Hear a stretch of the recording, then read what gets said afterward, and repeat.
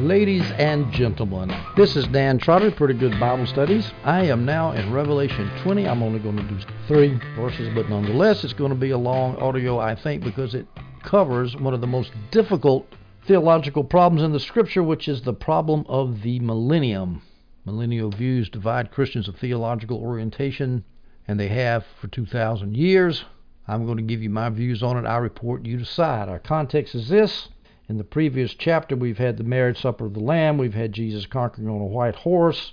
And I take that as talking about the establishment of the New Covenant Church and its spread as Jesus conquers, spreads his gospel all throughout the world. And I think that fits right in here with Revelation 20, because I'm going to take the view that the millennium is between the first and second advents. It's talking about the church age and when the Satan is bound so that the gospel can spread, which fits right in with the idea of Jesus conquering on a white horse as the gospel is spread. So we start now in Revelation 20, verse 1. Then I saw an angel coming down from heaven, holding the key of the abyss and a great chain in his hand. That angel is probably Jesus, because who has the authority over the abyss and those in it? Well, that would be Jesus. He had a key, and a key means the authority you can lock and unlock. The abyss, of course, is hell. The chain in his hand that Jesus is holding is because he's getting ready to bind the devil, chain him up. Now, this key of the abyss that Jesus had, we need to note that Satan was briefly given the key to the abyss in Revelation 9:1.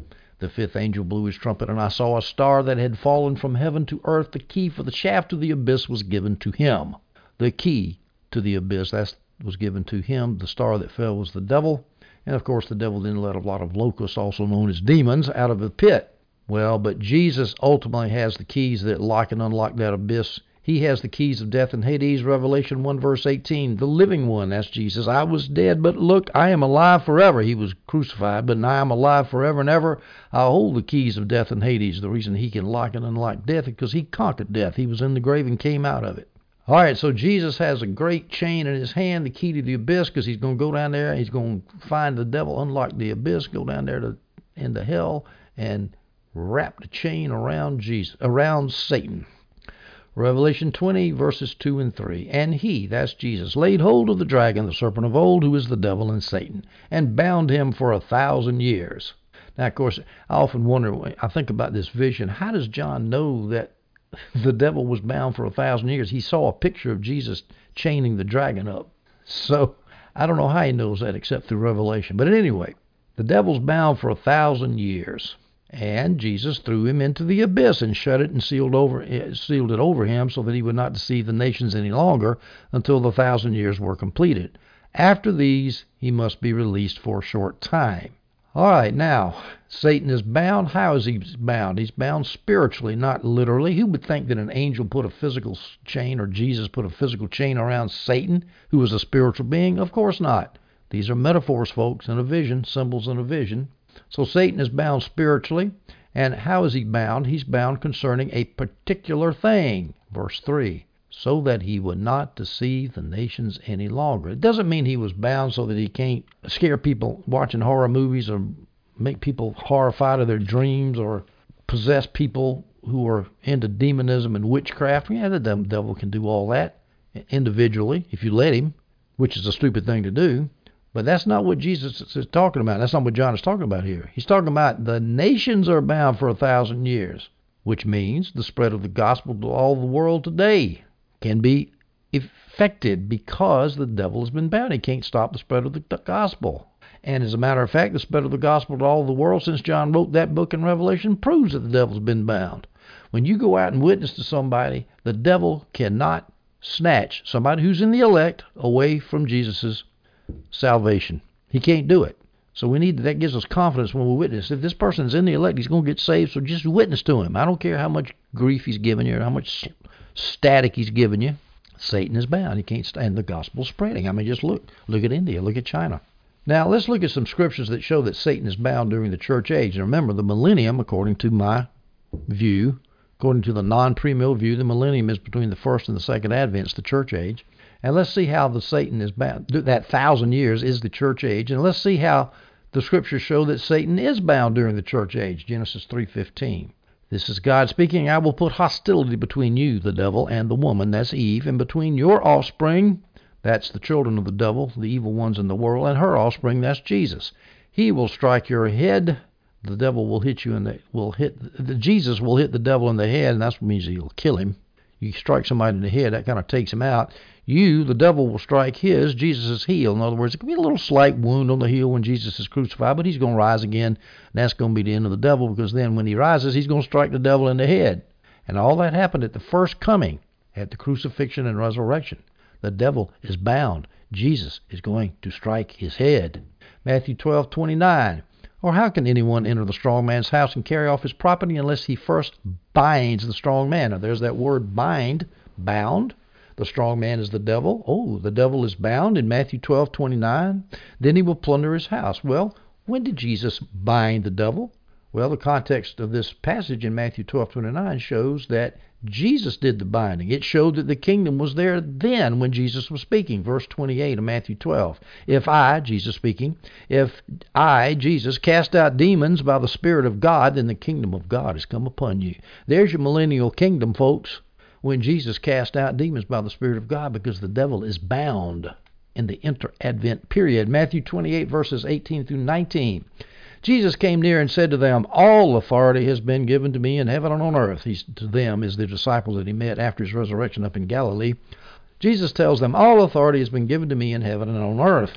Go therefore and make disciples of all nations, baptizing them in the name of the Father and the Son and the Holy Spirit. He says, I've got all authority now, not the devil. So you go out and baptize the nations. Now remember, this is Jesus and 12 people. 12, well actually it was 11 at the time, because Judas had bailed out. So 11 fishermen started the church that has spread all over the world. That proves to me, folks, the devil was bound, because all authority had been given to Jesus. Luke 10, verses 18 and 19. He said to them, this was to one of his band of apostles that he had sent out, I watched Satan fall from heaven like lightning. That's when they went out and they cast out demons and healed the sick. Look, I've given you the authority to trample on snakes and scorpions and over all the power of the enemy. Nothing at all will harm you. Snakes and scorpions are your typical symbols for demons. I've given you, the disciples, authority to trample on them. And folks, this was before the Holy Spirit fell at Pentecost. Even more so after Pentecost, we have the Holy Spirit in us. We can trample on snakes and scorpions and over all the power of the enemy. A lot of times in China, there would be these new converts that I'd have to deal with, and sooner or later they're talking about demons. I had one that was talking about a demon looking at her through the window and all this kind of stuff. Well, she was living in an apartment where there was some horrible animistic type religion. It wasn't even Buddhism. It was worse than that. And it was her grandmother, and her grandmother was offering sacrifices, food sacrifices to these demons, and she was a piece of work. And naturally, this young convert was scared of demons, and I said, hey, the demons are scared of you. You don't need to be scared of the demons. I tell them that all the time. It's absolutely true. We have authority over the demons. We need to remember that and not be scared of them. John 12:31, now is the judgment of this world. Now the rule of this world will be cast out. The rule of this world is Satan, and he is cast out, which means cast down, which means he ain't got no authority anymore in the world, and that's now. When is now? John 12:31, that's, when did John write? In the first century somewhere? Well, actually, and he's relating Jesus speaking, and Jesus is saying, now is the judgment of the world. Now the rule of this world will be cast out. So note that the judgment of Satan here is directly connected with the evangelism of nations. Now we're going to cast the demon out by winning the world to Christ. Colossians 2:15. He, that's Jesus, disarmed the rulers and authorities, that's the demons, and disgraced them publicly on the cross. He triumphed over them in him. So on the cross, when he rose, I say on the cross, I guess I should say when he rose again from the dead, he disarmed them. And that was it, folks. He's triumphing over the demons ever since that resurrection. Hebrews 2:14. Now since the children have flesh and blood in common, Jesus also shared in these, so that through his death he might destroy the one holding the power of death, that is the devil. Through Jesus' death, Jesus might destroy the devil. The devil is rendered powerless at the time of Jesus' death. Something that is bound is powerless. 1 John 3:8. The one who commits sin is of the devil, for the devil has sinned from the beginning. The Son of God was revealed for this purpose, to destroy the devil's works. We have the power and the ability and the command and the authority to destroy the devil's works. All evil, we need to destroy it. Jude 1:6, and the angels who did not keep their own position but abandoned their proper dwelling, he has kept in eternal chains and deep darkness for the judgment on the great day.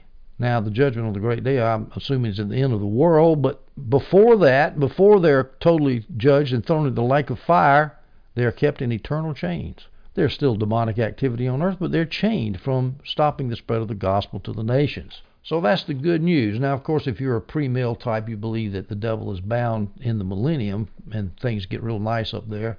But I don't know how you get around all these verses that I just said where it says that the devil is bound during the inter-advent period. If you don't believe that the millennium is the inter-advent period, well, that's all right, but you got to believe the devil's bound because the scriptures clearly says so. The scriptures I just read to you. Now let's go to the 1,000 years. That's the millennium. Millennium means 1,000. And this is where it's going to get fun.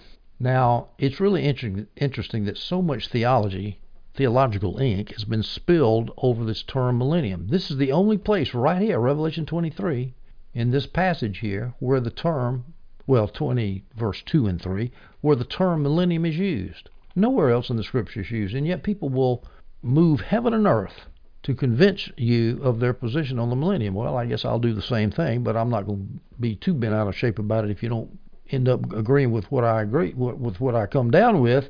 But it's interesting that such an important doctrine is only mentioned twice. The word itself, at least, is only mentioned twice in Scripture. Now, just because it's only mentioned twice, I don't mean to poo-poo the idea of how important the millennium is. It is important. It's because it goes to your philosophy of history, and that means how you're going to live your life. But coming to a position on the millennium, in my opinion, is more important than coming to a conclusion on when the tribulation occurs. I believe it was right before AD 70, between 30 and 70 AD. The pre-trib rapturists, the Hal Lindsays of this world, believe it happens at the end of time, right before the 1,000-year millennium, 7 years before then. And I believe that the position you end up believing on the millennium is even more important than whether you're a preterist, historicist, or futurist in your view of the timing of eschatological events. And let me make a side note here. Millennial views aren't directly tied to that preterist, historicist, futurist debate. I'm a preterist, an orthodox preterist. That does not automatically preclude me from being pre-mill. There is no logical connection. Not that I've ever seen. I've looked, and I don't think there's any connection. But as a practical matter, preterists almost never pre-mill, and there's a reason for that. Most pre-mills assume it takes a series of cataclysmic events to usher in the millennium at the end of time. And pre-mills believe the millennium, the so-called millennium, is in the future at the end of time. So pre-mills believe that cataclysmic events must be in the future to set the stage for the millennium. But preterists say that all those cataclysmic events that we see in Revelation, as I've been teaching in the book of Revelation, happen just around AD 70, and that the millennium is inter-advent. So post-millennialism, and I guess amillennialism too, non-premillennialism fits better with an orthodox preterist view of the timing of the events of eschatology. But it's not logical. It's just, it tends to push you that way, but it's not absolutely logically impossible for you, if you're a preterist, to be a premill. Now, what is the symbolism here? I'm assuming it's symbolic. It's not literal. 10 is a number indicating manyness, or divine fullness, lots of, divine completion.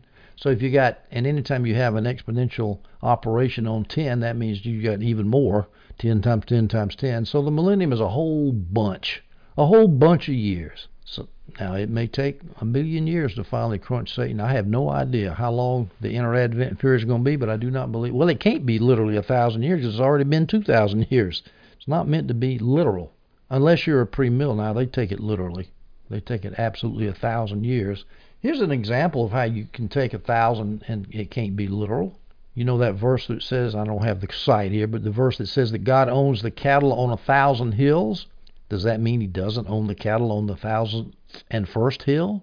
Of course not. It just means there's a bunch of hills out there and God owns the cattle. And it means it's all the hills on the earth that he owns. He owns all the cattle, not just 1,000. So you can't take that 1,000 literally, like so many people unfortunately do. Now, there's two basic views of the millennium. The premill view, which is unfortunately the majority view, and the non-premill view. I call it non-premill view. That is divided between amills and postmills. And if you look at the amill and postmill position, they are close on timing of the millennium, so close that I'm going to lump them together. Now, they do disagree somewhat on the nature of the millennium. Amills tend to be futurist and pessimistic about what things are going to be like here in the church age between the first and second advent, whereas postmills tend to be more optimistic. But as far as the timing is concerned, they're the same. And so let's look at the timing. First of all, let's take the premill view. The timing is this. Jesus came the first time, that's the first advent. Then we have the age of the church all the way until Jesus comes back the second time. That's the second advent. Then after he comes back, there's a millennium. That's why it's called the premill position, because Jesus' return at the second advent is pre-millennium. It comes before, his return comes before the millennium. Now the premills, what do they say about the nature of the millennium? Well, it's 1,000 years long, literally. The millennium is better than earth, but not as good as heaven. Like, you can look at it this way. The millennium is a step up from the earth on the way to heaven, just like purgatory is a step down from earth on the way to hell. So sin will be severely limited in this 1,000-year period. It won't be entirely done away with. Now, one passage, a key passage in eschatology that the premills point to a lot is Isaiah 65:19 through 25. This is supposed to be a description of the millennium. Now, as I read this, remember that non-premills will say this is a description of the church age, and it's symbolic. Much of it is symbolic of good things that happen to the church age as Jesus rolls back the works of the devil while the devil is bound. The premills say, no, this is the age of the millennium after Jesus returns. Isaiah 65:19 through 25. I will rejoice in Jerusalem and be glad in my people. The sound of weeping and crying will no longer be heard in her. In her a nursing infant will no longer live only a few days, or an old man not live out his days. Indeed, the one who dies at 100 years old will be mourned as a young man, and the one who misses 100 years will be considered cursed. People will build houses and live in them. They will plant vineyards and eat their fruit. They will not build and others live in them. They will not plant and others eat. For my people's lives will be like the lifetime of a tree. My chosen ones will fully enjoy the work of their hands. They will not labor without success or bear children destined for disaster. For they will be a people blessed by the Lord along with their descendants. Even before they call, I will answer. While they are still speaking, I will hear. The wolf and the lamb will feed together, and the lion will eat straw like cattle, but the serpent's food will be dust. They will not do what is evil to destroy on my entire holy mountain, says the Lord. Now, if you use that hyperliteral hermeneutic that premills tend to use, they say, oh, the wolf and lamb feeding together. That ain't going to happen on this earth. That's got to be in the millennium where everything's nice.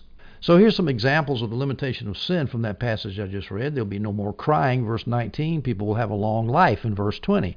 There'll be domestic security and peace, in verses 21 and 22. People's descendants will be blessed, in verse 23. There will be instant communication with God, in verse 24. Nature will no longer be red with tooth and claw. That's because the lion and the lamb are laying down with each other.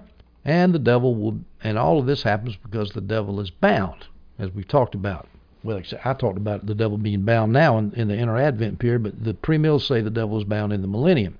Now, even though the devil is bound, according to premill theorists, the devil is not completely bound because some sins still exist. In that passage I just read from Isaiah 65, we find out that people die. Isaiah 65:20. In her a nursing infant will no longer live only a few days, or an old man not live out his days. Indeed, the one who dies at 100 years old will be born as a young man. So somebody's going to die. He might live a long time, but he's still going to die. And the one who misses 100 years, there's somebody who's going to die before 100 years. He will be considered cursed. Oh, you mean somebody in the millennium is going to be considered cursed? So you see, things are not completely rosy in the millennium. In fact, we're still going to have war in the millennium. We don't see this in Isaiah 65, but we see this in the Gog and Magog rebellion mentioned in Revelation 27 through 10, which we'll take up in the next audio. Those 4 verses read this way. When the 1,000 years are completed, Satan will be released from his prison and will go out to deceive the nations at the 4 corners of the earth, Gog and Magog, to gather them for battle. Their numbers like the sand of the sea. They came up across the breadth of the earth and surrounded the encampment of the saints, the beloved city. Then fire came down from heaven and consumed them. The devil who deceived them was thrown into the lake of fire and sulfur, where the beast and false prophet are, and they will be tormented day and night forever. So you see, there's still going to be a huge battle at the end of the millennium. So things are good, but they're not perfect, according to the premills. And if you think about it, that's sort of close to what the non-premills say. They say, well, things are good, much better with the church here, but it doesn't mean they're perfect. All right, so Jesus will have returned premill. He will actually physically be on the earth during the millennium, whereas That's on the premill theory. On the non-premill theory, Jesus is on the earth spiritually through the Holy Spirit. Premills are split on exactly what this millennium looks like, or how Jesus rules during this millennium. Classic historical premills say that Jesus reigns on the earth through the church. Dispensational premills say that Jesus reigns on the earth through Israel. Of the two errors, I would choose the classical historical premill over the dispensational premill for lots of reasons which I can't go into here. The same reasons that people traditionally raise against the false teaching of the dispensationalist. Now, I'm going to give you three basic arguments against premillennialism. And the first I call, where's the gap? Where's the 1,000-year gap that the premills insist is between the resurrection of the just and the unjust? Now, here's how I've got to tell you what the premills believe about that. Jesus comes back at the end of time. He then establishes a millennium. And then at the beginning of the millennium, when Jesus comes back, he raises the Christians from the dead. So there you have the first resurrection of the dead, a physical resurrection of Christians. They go into the millennium glorified. At the end of the millennium, then the evil unchristians are raised from the dead. The unjust are raised from the dead. So, on the premill theory, there is a gap of 1,000 years between the resurrection of the just, the resurrection of the Christians at the beginning of the millennium, and the resurrection of the bad guys, the unjust, at the end of the millennium. A 1,000-year gap. I am not misstating that. I am not setting up a straw man. This is absolutely, down to the scintilla, exactly what premill people teach. Now, since they teach that, they are bound to believe that there's a 1,000-year gap between those two resurrections. And so I'm going to look at the scriptures and ask you as I go through, where's the gap? You don't ever see it in the scripture. How about Daniel 12:2? Many who sleep in the dust of the earth will awake, some to eternal life, that's premill, right? And some to disgrace and eternal contempt. Well, that's 1,000 years later. Is there any 1,000? Does Daniel tell us about the 1,000 years here? Some will awake, some to eternal life, and some to disgrace and eternal contempt. Now, I will say it's logically possible that Daniel just didn't mention 1,000 years. But really, I mean, do you really think that's likely? I mean, there's a difference between having a view that's possible and a view that's likely. A big difference. Matthew 13:30, let both grow together until the harvest. This is the wheat and the tares. Let both grow together until the harvest. The wheat, the Christians, the tares, the bad guys. At harvest time, I'll tell the reapers, gather the weeds first and tie them in bundles to burn them, but collect the wheat in my barn. Gather the weeds first? Well, on the premill theory, it's the good guys who are gathered first, premill, and the bad guys who will burn up at the end. But according to the parable of the wheat and the tares, it's exactly backwards. The bad guys are gathered up first and burned, and then the wheat are gathered up second. Exactly backwards. Not to mention the fact there's no gap between the gathering up of the wheat and the tares. No gap. Where's the gap? Excuse me if I'm getting a little overwrought on this. Matthew 13:47. Let me mention here. You know, people say that your millennial theory isn't important. I had a job lined up with a premill institution, Christian college, Columbia International University in Columbia, South Carolina. They advertised for a business professor job. They were starting a new department there. And I looked at that job description, and by golly, I felt sorry for anybody I was competing with, because I have never looked at a job description and had 100% of the qualifications and that I met them. I said, hot dog, man, this must be God showing me I need to move from China and come back to America and teach at this place. And so I emailed the dean of the business school, and I told him that I fit that stuff pretty good. And he said, yeah, man, you want you to come in and I want you to interview for the job. So they sent me the paperwork, and doggone, standard doctrinal statement, conservative orthodox doctrinal statement. Then they get down there, but you got to believe in the premill theory if you're going to teach at the school. So I wrote back and I said, well, I don't believe in that. I'm a post-mill, but I don't really see how that's going to affect me teaching business in any way. Well, so the head of the business school contacts the head of the theology school, who sends me a nice email telling me that it would violate the whole structure of that college, the whole vision of the founders of the college, if they let somebody in there that taught premill. I thought, yeah, so eschatology is not important, huh? Premill's not important. It's important enough for you to kick me, to deprive me of the opportunity to interview for that job. Now, the dean was nice and let me give a guest lecture, and I came in, that was all right. But still. And then I saw another advertisement for a job teaching at Talbot Seminary. Now, Talbot is different than Columbia International University. It's a dispensationalist school. That's where the R.A. Torrey established that school. It used to be Well, the seminary is part of Biola College. Biola was Bible Institute of Los Angeles, and then it became a college. And I wasn't quite as qualified for that job as I was for the CIU job, but I was qualified enough to where I thought I might get an interview. So I sent my stuff in. Yep, they want to interview me. I said, good. So then they send me the package. Not only do I have to believe in the pre-mill theory, I got to believe in the pre-trib rapture theory, which I think is ludicrous. But again, I'm teaching business. I don't know what that's got to do. Pre-trib theory's got to do with teaching business for pre-mill. Oh no, you're not going to apply. So maybe I get a little worked up over this. Maybe, I don't know. Matthew 13:47 through 48. This is the parable of the dragnet. Again, we're looking at the issue of where's the gap between the two resurrections, the two pre-mill resurrections. Again, the kingdom of heaven is like a large net thrown into the sea. It collected every kind of fish, and when it was full, they dragged it ashore, sat down, and gathered the good fish into containers, but threw out the worthless ones. Now, again, that's talking about the ultimate fate of the Christians and the non-Christians. And according to the typical view, the old view, let's put it this way, the non-pre-mill view is there's a general resurrection of the just and unjust at the same time at the end of time, and then Jesus comes back. Not Jesus coming back, establishing the millennium, and then judging the bad guys.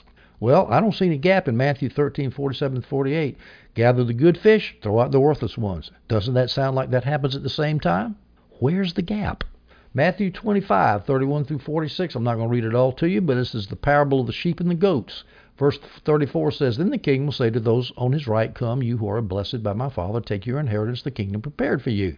That's the good guys. Verse 41, Then he will say to those on his left, Depart from me, you who are cursed, into the eternal fire. Those are the bad guys. Verse 46, Then they will go away to eternal punishment, but the righteous to eternal life. Doesn't that sound like the going away to punishment and to eternal life happens at the same time, i.e. at the general resurrection of the just and the unjust at the same time? Where's the gap? There's no gap there in the parable of the sheep and the goats. John 5:28-29. This is my favorite one.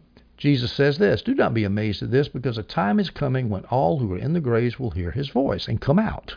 Now this is obviously talking about physical resurrection here, because he mentions graves.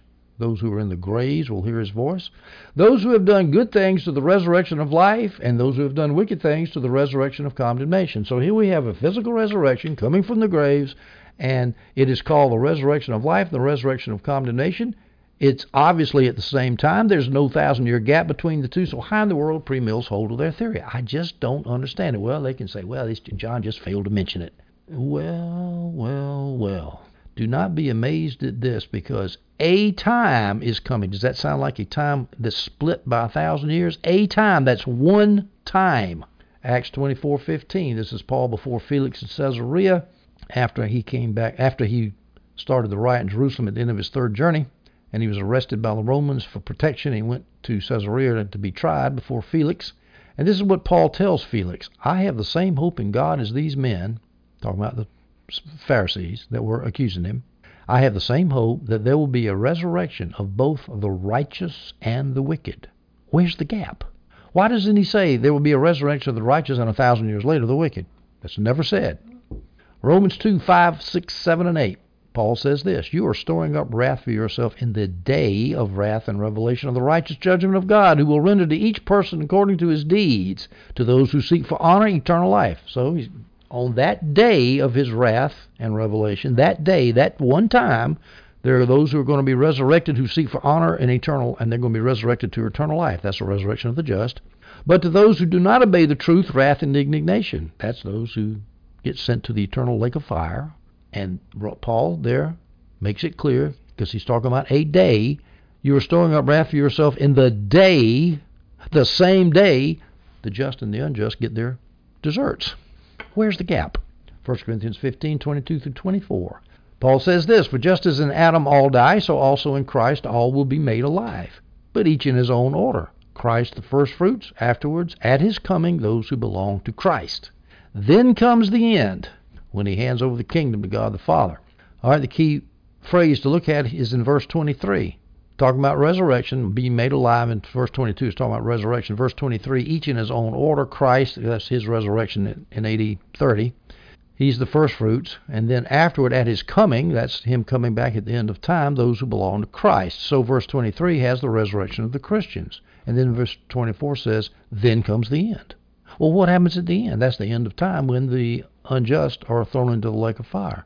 At the end of verse 23, the resurrection of the righteous, the Christians, and then at 24, then comes the end. That sounds like it comes right at the same time, right on the heels of at least. Well, here's how, let me give you some defense, at least on this verse. I don't know how premills defend the rest of the verse. So they just say, well, the Scripture didn't mention it. Well, once again, Paul didn't mention it here in 1 Corinthians 15. He says you got the resurrection of the Christians, then comes the end. No gap.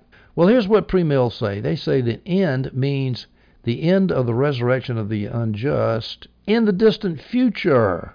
In other words, then comes the end in the distant future when the resurrection of the unjust will take place. Then comes the end after the 1,000 years. Now, they have some help with some translations. Some translations put will come in there to make it future. Then the end will come. So it's saying it's just the future. Now, the American Standard Bible, the NIV, the New Living Bible, and Good News Bible put the will come in there. Guess what? It ain't in there. It's not in the Greek. In fact, the Greek is then the end. That's what the Greek is, then the end. So the premills actually supply a future tense, then the end will come. And not only do they supply a tense, they supply the verb itself, because the Greek is then the end. So they supply a verb, then the end will, future, come. Will is the tense and come is the verb.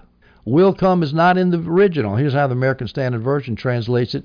Then, bracket, cometh the end. So then the end is in the Greek, and the cometh, they add that in the brackets to show that they added it to the Greek.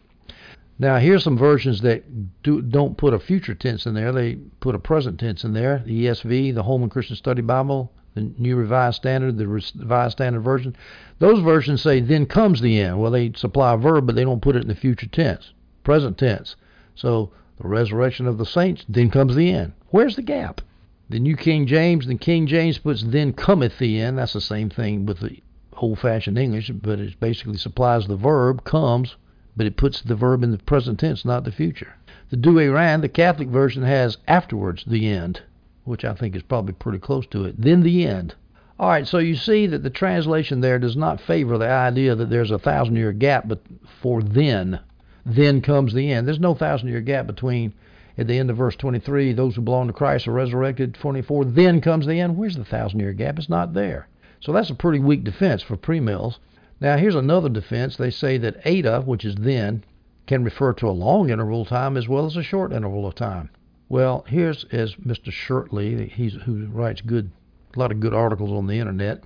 He said the eta in the New Testament, I think his first name is Brian, the eta in the New Testament never refers to a long period of time. There's 14 total instances of it, none of which refer to a long time. Now, here's some examples. 1 Timothy 2:12. It was Adam who was created, then Eve, eta, Eve. Oh, really? There was 1,000 years between the creation of Adam and Eve? 1 Timothy 3:10. These men must also first be tested. Then let them serve as deacons. Oh, they're tested for 1,000 years before they can become deacons? Come on, folks. And besides, there is a word that does mean a long period of time, epeta. Paul would have used that if he knows there's 1,000 years there. Folks, there's no 1,000 years there. There's a general resurrection at the end of time of the just and the unjust, and it happens at the same time. All right, let's continue on with this idea of where's the gap. 2 Thessalonians 1:7-10, and to give relief to you who are afflicted along with us. This will take place at the revelation of the Lord Jesus from heaven with his powerful angels when he takes vengeance with flaming fire on those who don't know God and on those who don't obey the gospel of our Lord Jesus. They will pay the penalty of eternal destruction from the Lord's presence and from his glorious strength on that day when he comes to be glorified by his saints and to be marveled at by all those who have believed. Now, I'm going to assume a futurist interpretation of 2 Thessalonians 1:7-10, which I don't believe. I believe I take that from a preterist viewpoint. But since premills are futurist, they take that as futurist. So let's see if this futurist interpretation of 2 Thessalonians 1:7, 8, 9, and 10 matches their premill theory. First of all, it says on that day when Jesus comes to be glorified by his saints. Well, it doesn't say that day with 1,000 years before he gets the bad guys. Now, we need to notice in 2 Thessalonians 1:7-2, there's two judgments. In verse 8, when Jesus takes vengeance with flaming fire on those who don't know God. All right, that happens on that day. That's the judgment of the bad guys. They will pay the penalty of eternal destruction on that day. All right, so those bad guys that are judged. And then in verse 10, on that day when he comes to be glorified by his saints and to be marveled at by all those who have believed. So at the same time that the bad guys are being thrown in the flaming fire, on that same day, the saints are glorified. There's no 1,000-year gap between the saints getting glorified, getting their reward at the end of at Jesus' return, and the bad guys getting their just deserts at the end of Jesus. Now, one more point about 2 Thessalonians 1, 7, and 10. Notice that in these verses, Jesus is revealed from heaven to punish unbelievers. In verse 7, we see this. This will take place at the revelation of the Lord Jesus from heaven with his powerful angels. So Jesus is coming from heaven to punish unbelievers. But premills say that Jesus is already on the earth because he came pre-mill. His second advent was pre-mill. He came at the beginning of the millennium. He rules with the church or with Israel on earth all the way through 1,000 years, and then at the end of the millennium, he judges the bad guys. But Paul says the bad guys are judged at the revelation of the Lord Jesus from heaven. How do premills explain that one? And again, that discussion is assuming a futurist view of 2 Thessalonians 1, 7 through 10, which I don't believe, but which futurists do assume, and so I would like to know how they're consistent in their theology. All right, that was my first argument against the premill theory and what I call the where's the gap arguments. The second argument is the resurrection on the last day argument. We look at some scriptures that emphasize last day, and I notice on the premill view, the resurrection of the just does not occur on the last day. It occurs on the last day minus 1,000 years, or 1,007 years if you're pre-tribber. John 6, verses 39, 40, 44, and 54. Jesus speaking, he says this, I shall lose none of all that he has given me, but raise them up at the last day. Well, the last day, 1,000 years before the end of time, is the last day. I would think that the last day would be the great white throne judgment at the end of the millennium. But premills say that we're raised at the beginning of the millennium. And John says that's the last day. Well, that doesn't make any sense, does it? Verse 40, for my Father's will is that everyone who looks to the Son and believes in him shall have eternal life, and I will raise him up at the last day. The last day, give or take 1,000 years or so? No. At the last day means at the end of time, along with the resurrection of the unjust. Verse 44, no one can come to me unless the Father draws him, and I will raise him up at the last day. Not the last day except for 1,000 years that come after us. Last day means last day. It means at the end, not 1,000 years before the end, as the premills would have us to erroneously believe. Verse 54, whoever eats my flesh and drinks my blood has eternal life, and I will raise him up on the last day. John 11:24, Martha answered, I know he will rise again in the resurrection at the last day. Talking about Lazarus. Not the last day plus 1,000 years. 1 Corinthians 15, verses 51, part B, to verse 52. We will all be changed in a flash, in the twinkling of an eye, at the last trumpet. Oh, last trumpet. Except for any trumpet that might blow 1,000 years later, according to the premill theory. All right, so that's my second argument, my second broadside against the premill theory. The first being the where's the gap argument, the second being the last day argument, and now the third broadside against this erroneous, unfortunate view, logical reasons why I have trouble believing the premill view. The first reason is what I call the demographic argument. You are going to have, according to the premill theory, of necessity, the premill theory leads ineluctably to this conclusion. It has to be this way, that you're going to have married mortals living in the same society with unmarried, glorified saints. So in other words, some people are going to be living like here on the earth, getting married, having babies, and other people are going to be in their glorified bodies, and they're all going to be living together in the same confused society. And I don't believe that. Well, let's see how that is. First of all, there's 4 possible categories of people in existence at Jesus' premill second coming. He comes back to the earth. Well, there's the physically dead Christian. We know what's going to happen to him. He's going to be raised, glorified, and he enters the millennium, glorified and immortal. So he's in the millennium. Then there's going to be the Christian who's not dead when Jesus returns, not physically dead when Jesus returns, but he's physically alive, and so then Jesus transfigures him to an immortal body, changing the twinkling of an eye, like we know in 1 Thessalonians 4. And so then we have the physically alive Christian who goes into the millennium. So we got glorified Christians in the millennium now. Now, there's other people there on the earth when Jesus comes back on this premill theory. You got the physically dead unbeliever. Well, he doesn't enter the millennium at all. He stays in the grave because he's not resurrected when Jesus comes back, right? He stays in the grave all the way through the millennium. Then he gets resurrected at the end of the millennium and gets thrown into a lake of fire. So the physically dead unbeliever doesn't live in the millennium. But now, this fourth category, the physically alive unbeliever. Jesus comes back. You got a bunch of people who don't believe in him. What happens to them? Well, they go straight into the millennium as mortal human beings. Jesus is at his pre-mill second coming doesn't transfigure the unbeliever because he's not a believer. So he remains mortal and he walks right into the millennium. And so there you have it. You got immortal Christians, either the ones that were resurrected or transfigured at Jesus' pre-mill second advent coming, and then you got the unbelievers who didn't get resurrected and who didn't get transfigured, but who just walked right into the millennium because, well, I mean, Jesus isn't going to kill them all, is he? He's going to leave the dead unbelievers in the graves until the end of the millennium, but the alive unbelievers, he's not going to kill them. He's just going to let them go into the millennium. And so you've got immortal Christians. Let's look at the demographics of the millennium now, according to the pre-mill theory. You've got immortal Christians. They were either raised immortal or they were transfigured. They were raised immortal because they were deceased at the second coming, the pre-mill second coming, and they were transfigured if they were alive at the second coming. But either way, they end up being immortal and glorified in the millennium. And then you got mortal unbelievers. Those are the living, not the dead, but the living unsaved people who enter the millennium after the second coming. They miss out on being transfigured because they weren't saved.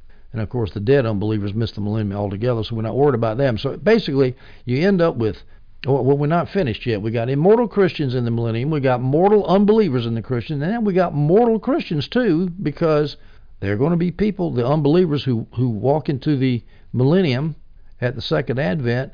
Some of them are going to get saved because people are going to be preaching the gospel, all those mortal Christians. I mean, think about it. If you're an unsaved mortal Christian looking around at all the glorious resurrected saints, glorified saints, wouldn't you want that? So yeah, some of them are going to get saved, but they're not going to be glorified. They're just going to be saved just like you and I are, because the transfiguration already happened pre-mill time and they weren't saved then. And the final glorification of the saint, well, the saints are already glorified. They missed out on the transfiguration and glorification of the saints when Jesus came back at the beginning of the millennium. They got saved during the millennium, so they're just going to have to do with a mortal body. And I guess somewhere along the line they're going to get glorified. Maybe at the very end. It's kind of fuzzy to me. I don't know how they figure that out in their system. I mean, do we really want to believe that? That sounds like comic book stuff to me. Second logical reason why I don't believe in a pre-mill theory is that theory forces us to believe that some saints get jerked out of heaven and pushed back into a state of life where there's death. Do we really want to believe that? Well, what do I mean by this? Well, think about Jesus coming back before the millennium. There are saints that have already died, and their spirits are in heaven, right? They're in heaven. And so then they come back with Jesus. They accompany Jesus back to the earth, and then they rule with Jesus in the millennium. But there's death in the millennium, as I already showed you in Isaiah 65. There's death in the millennium. The one who does not live to 1,000 years will be thought cursed, so there's death in the millennium. So the saints are in perfection in heaven, and now they go down to the millennium where things are not quite so perfect. Do we really want to believe that? Third logical argument against the pre-mill theory. Jesus ends up on the defensive. He's holed up in the camp of the saints, fighting a defensive war that he's about to lose and has to be rescued at the last minute. How do I know that? We'll drop down to Revelation 20, verses 8 through 10. Look at the battle of Gog and Magog, which happens at the end of the millennium. Now remember, Jesus is on the earth during the millennium. Let's read those verses. Satan will go out to deceive the nations in the four corners of the earth, Gog and Magog, to gather them for battle. They marched across the breadth of the earth and surrounded the camp of God's people, the city he loves. But fire came down from heaven and devoured them. So here you got the devil with one last battle against Jesus. Does that sound like King Jesus ruling with a rod of iron? As we know he does, as we've already showed in the millennium, he rules the world with a rod of iron. As a skeptic, what kind of a king is it that's holed up in a camp, worried about the devil coming out and surrounding the camp and putting the camp of the saints in extreme distress? That doesn't sound like Jesus to me. One other point about Jesus being on the defensive in this final battle of Gog and Magog. Jesus is glorified, right? He's ruling with glorified saints, except for those who are mortal and got saved during the millennium, but most of the saints are glorified. Now, if this final battle of Gog and Magog is literal, how will the glorified Jesus and his glorified saints be threatened with mere bullets and bombs? They are immortal. They can't die. So what kind of a war is this going to be between Gog and Magog and the glorified saints on earth? One more logical twist, screw up in the premill theory. Well, enough of that. Let's go to the non-premill theory, which I think is much more sensible. Here's the basic rough statement of the position. Again, I'm putting two types of non-premills together, namely amills and postmills. Here's the timing. You got the first advent. Jesus comes, AD 30. Well, actually, he died, let's put it this way. He came and then he died in AD 30. And then you have the millennium, the kingdom of God, the church, all the way between the first advent and then when Jesus comes at the second advent. Notice how clean this is, how much simpler it is. I love Occam's razor. If you got a way to explain something that's simpler, take it. I've just showed you all the problems with the premill theory. Well, this theory is a lot simpler and it's easier. And I suspect on that theory of parsimony that this theory is much more likely to be true than the premill theory. Now, what's the nature of this millennium? First of all, it's symbolic. It's the inner advent period between the first and second advent. Of course, it has to be more than 1,000 years because it's symbolic. Now, what's the nature of this millennium? Well, it depends on what your view of the church age is. That depends on your non-premillennial view. Or if you're an amill, many of you will believe that the millennium is the church in heaven, not on earth. Some amills believe that the millennium inner advent period is the church on earth, but they tend to be somewhat pessimistic because a lot of amills tend to be futurist. They don't have to be, but they tend to be futurist, and they think all that great tribulation stuff didn't happen pre-AD 70, but it happens at the very end of time, and so the church is having a rough time down here on earth. But at any rate, the nature of the millennium, like I say, the timing is easy, inner advent, but the nature, if you're amill, it could either be that it refers to the church in heaven, or it could refer to the church on earth. And if it's on the church on earth, how positive or negative you go as to the prospects of the church on earth, there's a lot of room for maneuver in there. Now, the postmills, again, agree on the timing between first and second advent, the timing of the millennium. But postmills are divided between left-wing postmills and right-wing postmills. Now, it's interesting to me. I am a postmill, but there are two very obnoxious theories to me, obnoxious doctrines that I despise that use the name postmill, and that's unfortunate for me from a marketing viewpoint. The left-wing postmills are the people that basically I call them liberals or progressives or leftist, Marxist, some of them. They believe that there are going to be cataclysmic historical, political, and social events that happen at the end of time, and that's going to result in paradisical conditions on earth, conditions of paradise on earth. Jesus never returns to earth. The church manages to bring this about. Assuming they're Christian left-wing postmills, the church just brings it about. We convert everybody, and everything's going to be hunky-dory. And we're going to get involved in politics. We're going to bring about the political kingdom of God on earth. Folks, that has led to more people being killed. Look at the French Revolution. Look at the Bolshevik Revolution. Look at Venezuela today. Look at the Chinese Revolution. Look at California. Look at Detroit. Look at all the idiots that have preached this stuff. Just give us the power, and we'll bring about the kingdom of God on earth. So, that's one view, and I just dismissed that out of hand. But then there are right-wing postmills, and they're split too, because classical right-wing postmills, well, all right-wing postmills say this: there's not going to be a cataclysmic historical, political, or social event happening at the end of the world to usher in the kingdom. What happens is the world is very gradually reduced from its bondage to corruption, never perfectly, but gradually improving, and then Jesus comes back. So there will be a return to Jesus on the earth. Classical right-wing postmills say that the world is changed through the gradual leavening effect of the gospel. Reconstructionist, theonomist right-wing postmills say that the world is changed as the law of God is implemented politically and judicially. And that's the other theology or philosophy that I despise, Reconstructionism, dominion. I mean, I believe in dominion, but I don't believe in legalistic dominion. I'm a New Covenant theology guy. They want to put the law on people. They want to stone homosexuals. And then when they don't want to stone homosexuals, they got to sit here and explain to me why some of the Mosaic law is imposed upon non-Christians of the world, but some of it is not. And then they get themselves all balled up in the contradiction. So no. We're not going to believe that Reconstructionist postmillennialism is the right way to go. Classical right-wing postmill, that's the view that I take. The world has changed through the gradual leavening effect of the gospel. So we have the kingdom of God is on earth. Well, Jesus said the kingdom of God is among you, so he came on earth, and the kingdom of God is in heaven, where saints are. Things will improve, not perfectly, but we'll have more peace, more health and sanitation, more prosperity. We'll have more of the knowledge of God as the church spreads. We'll have the number of Christians on earth will increase, but it ain't ever going to be perfect. Nobody knows how many people are going to get saved before Jesus decides to come back. Now let me give you a selected scripture supporting a non-millennialarian position, non-premill position. Daniel 2:44 through 45. In the days of those kings. All right, we got to say what kings. Now, if you're familiar with Daniel 2:32 through 33, it talks about the statue with the different metals. The head of the statue was pure gold. That's Babylon. Its chest and arms was silver. That's Medo-Persia. Its stomach and thighs were bronze. That's Alexander the Great and the Greek kingdoms and the successor kingdoms. Its legs were iron. That's the Roman Empire. And its feet were partly iron, partly fired clay. That's the Roman Empire with all of its constituent nations. And then, in the days of those kings, in other words, in the reign that encompasses the time of those kings, which includes the Roman Empire, in the days of those kings, the God of the heavens will set up a kingdom that will never be destroyed. That's the church. It came during the Roman Empire, the fourth kingdom. And the kingdom will not be left to another people. It will crush all those kings and bring them to an end, but will in itself endure forever. That's the eternal kingdom of God, the church.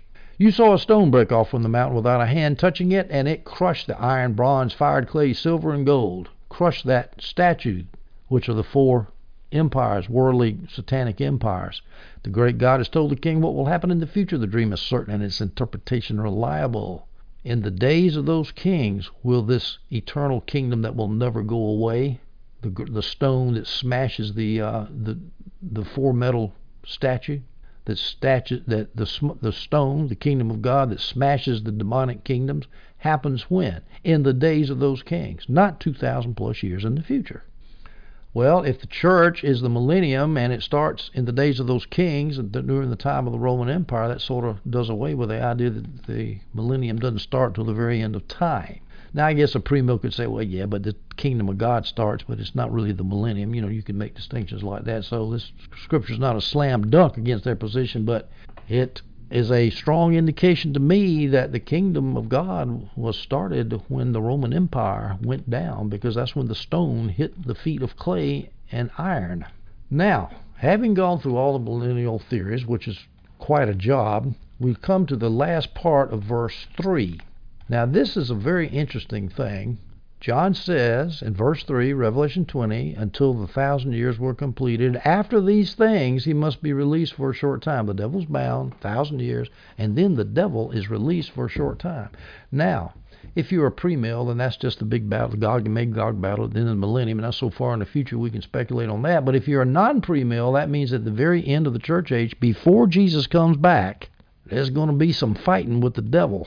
Now, I read one time Gary North, who is unfortunately a Reconstructionist, but he's post-mill, and he was trying to speculate on this, and he said that God has decided to let the devil show himself one last time, to show himself how evil he is, to show that he is opposed to God's people and opposed to God's kingdom. He's going to stick his head out one more time so God can smash it.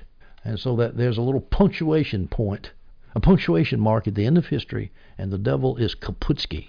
I like that. I still remember reading that. I think that makes a lot of sense. But at any rate, that's what's going to happen. The devil will begin deceiving and warring again at the end of history, according to Revelation 23. And of course, I've already read this. This happens in the Gog and Magog battle, 7 and 8. When the 1,000 years are completed, Satan will be released from his prison, and he will go out to deceive the nations at the four corners of the earth. Gog and Magog, to gather them for battle. Their numbers like the sand of the sea. I'm going to talk about Gog and Magog in the next chapter. Everybody loves talking about Gog and Magog. Now, David Chilton has a speculation about this sort of enigmatic verse at the end of verse 3, phrase at the end of verse 3. God delays Satan's release till the end of the millennium to give the church long enough to have things under control. If God turned the fires of judgment on the world too soon, he would destroy the bread along with the yeast. He would destroy the bread, meaning the world, along with the yeast, the church. That's always a tricky business, how God has got to judge evil without destroying the church, because we're in this world, and it's, people talk about it now. The judgment of God is on America for our manifest sins. Well, is God going to protect the church? Oh, yeah, he'll protect the church. I don't know how he's going to do it, but he will do it. He did it with the Christians who escaped the Pella from the abomination that caused the desolation in AD 66 when the Roman army surrounded Jerusalem and they left Jerusalem just like Jesus told them to, and they went to Pella. How about Noah when he and his righteous family were saved in the ark when the flood came? How about the Israelites in Israel when they escaped from Pharaoh in the Exodus? How about Lot when he escaped from Sodom when judgment came on Sodom? God loves to deliver his people from judgment and likes to do judgment too. But this idea here is if you're going to have spiritual progress as more and more people get saved, at some point you've got to have things under control. You've got to be really strong when the final blast comes and the devil is destroyed. That's an interesting speculation. I don't know whether it's right or not, of course, because this is all... Now, preterists are just like the futurists. We have to speculate about what's going to happen at the end of the church age. Whereas the futurists speculate about what's going to happen at the end of the millennium. But we're still speculating about the future, and it's hard to speculate about the future. Ladies and gentlemen, I'm going to have to stop it right there. Revelation 20, verses 1, 2, and 3. In our next audio, we'll take up Revelation 24, 5, and 6, and we'll talk about the first death, the second death, first resurrection, second resurrection, some more hard stuff. Hope you stay tuned for that theology. Hope you enjoyed this audio. See you next time.